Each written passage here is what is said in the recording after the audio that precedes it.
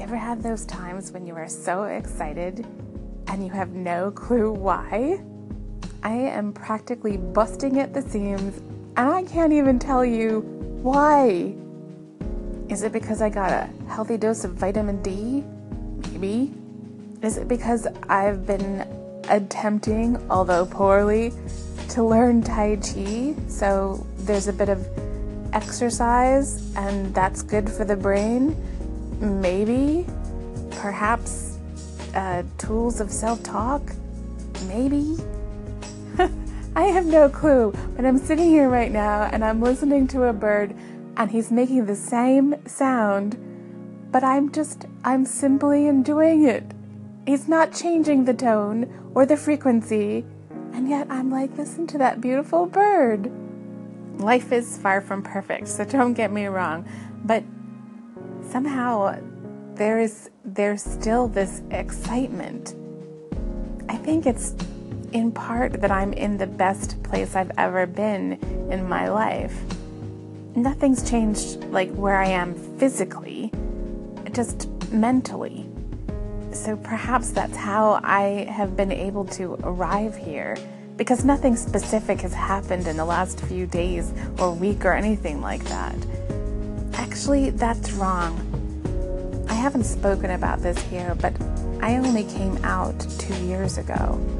And it wasn't until maybe a few days ago that I admitted to a friend that I didn't think that I was maybe worthy of finding love. But once those words came out of my mouth, I realized how much I had been, I suppose, mired in those words, stuck in them. Once I released them and set them loose, then I realized how false they were. I had held them caged inside and believed what I had been told, and that I was worthy of death and dying and hell and these other beliefs, and so how could somebody possibly love me? But somehow letting go of these, just that phrase, letting go of that phrase, I'm getting sort of a little emotional here, but it's kind of like I threw this door open and let something out, something dirty and icky. And now I can set to cleaning, what is left over, getting rid of any leftover ick that's there. Wow, this is not at all where I intended to go with this segment. So maybe the excitement and happiness comes from finally setting myself free. I don't have a crush on anybody, or there's no romantic feelings for anybody right now. But I think that having unleashed the ick opens the door for possibility. And that is damned exciting. I had almost resigned myself to be a single woman for the rest of my life. But that was somewhat of a depressing image or a depressing future for myself. But just as I see everyone else as worthy of love, flaws and all, and that those details that are imperfections, those are the things that make people beautiful. This is hard coming out, but those are the same things that make me beautiful too. I'm determined to live authentically, and I'm going to do my best to quit hiding from life's gifts. It doesn't matter if I find love in the next year or a few years from now. This day here has been pivotal for me. I knew that understanding and acceptance were powerful, but I think that sometimes I underestimate them. So that was a bit more personal than I had planned or anticipated. But I'm wondering, do you have any stories about understanding and acceptance? Whether it's a personal story or something you witnessed, let me know. I'd love to hear. So I just stumbled across a quote, and usually I like to double check to make sure it really was attributed to that person. And then I found more. Anyway, the quote is, "Shame cannot survive being spoken. It cannot survive empathy." And it's by Dr. Brené Brown. Timing is everything, isn't it? I was harboring this shame that I couldn't be loved. And as soon as I let it go, well, then I was free.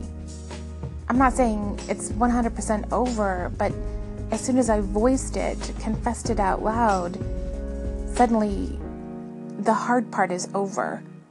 So when I went to confirm that the quote really was Dr. Brown, this is also what I found. She says, "I think shame is lethal. I think shame is deadly, and I think we are swimming in it deep." She also says, "Here's the bottom line with shame. The less you talk about it, the more you got it. Shame needs 3 things to grow exponentially in our lives: secrecy, silence, and judgment." She says that by being quiet, quote, "it will creep into every corner and crevice of your life." And she explains that when we talk about our shame with a friend who expresses empathy, that painful feeling can't survive. She says, "Shame depends on me buying into the belief that I'm alone." What I described earlier was a perfect example of what she describes. I had been harboring some of those ideas and thoughts for years, that I wasn't worthy, but saying them out loud and confessing them to my friend, and her listening empathetically. Honestly, I can't remember if she even said something specific to me.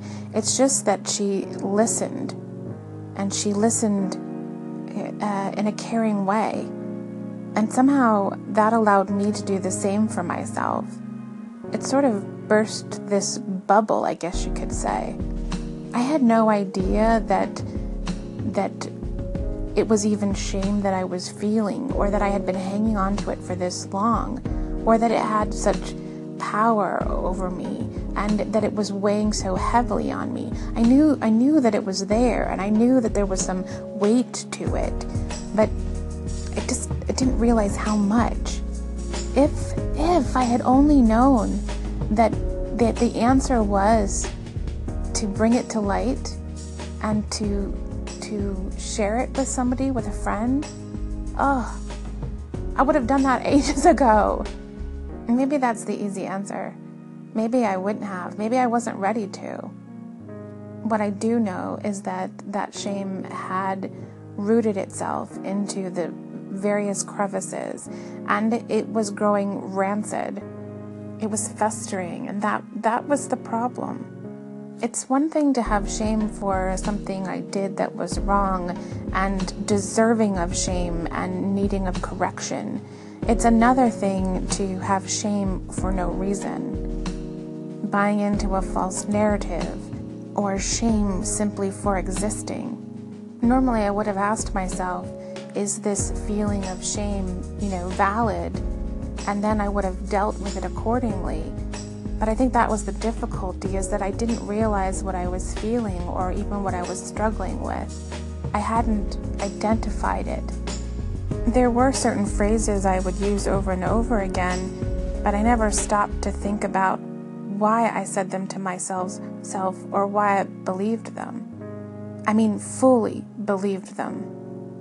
There were excuses, but not logical reasons.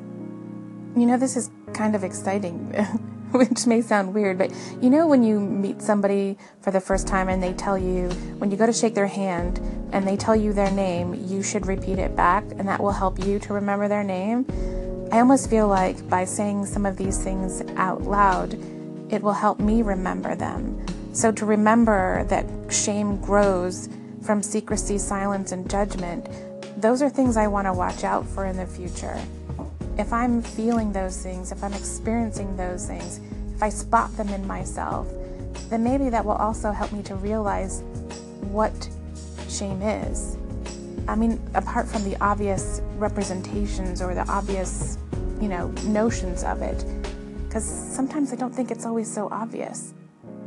Anyway, here is to obliterating shame today and in the future.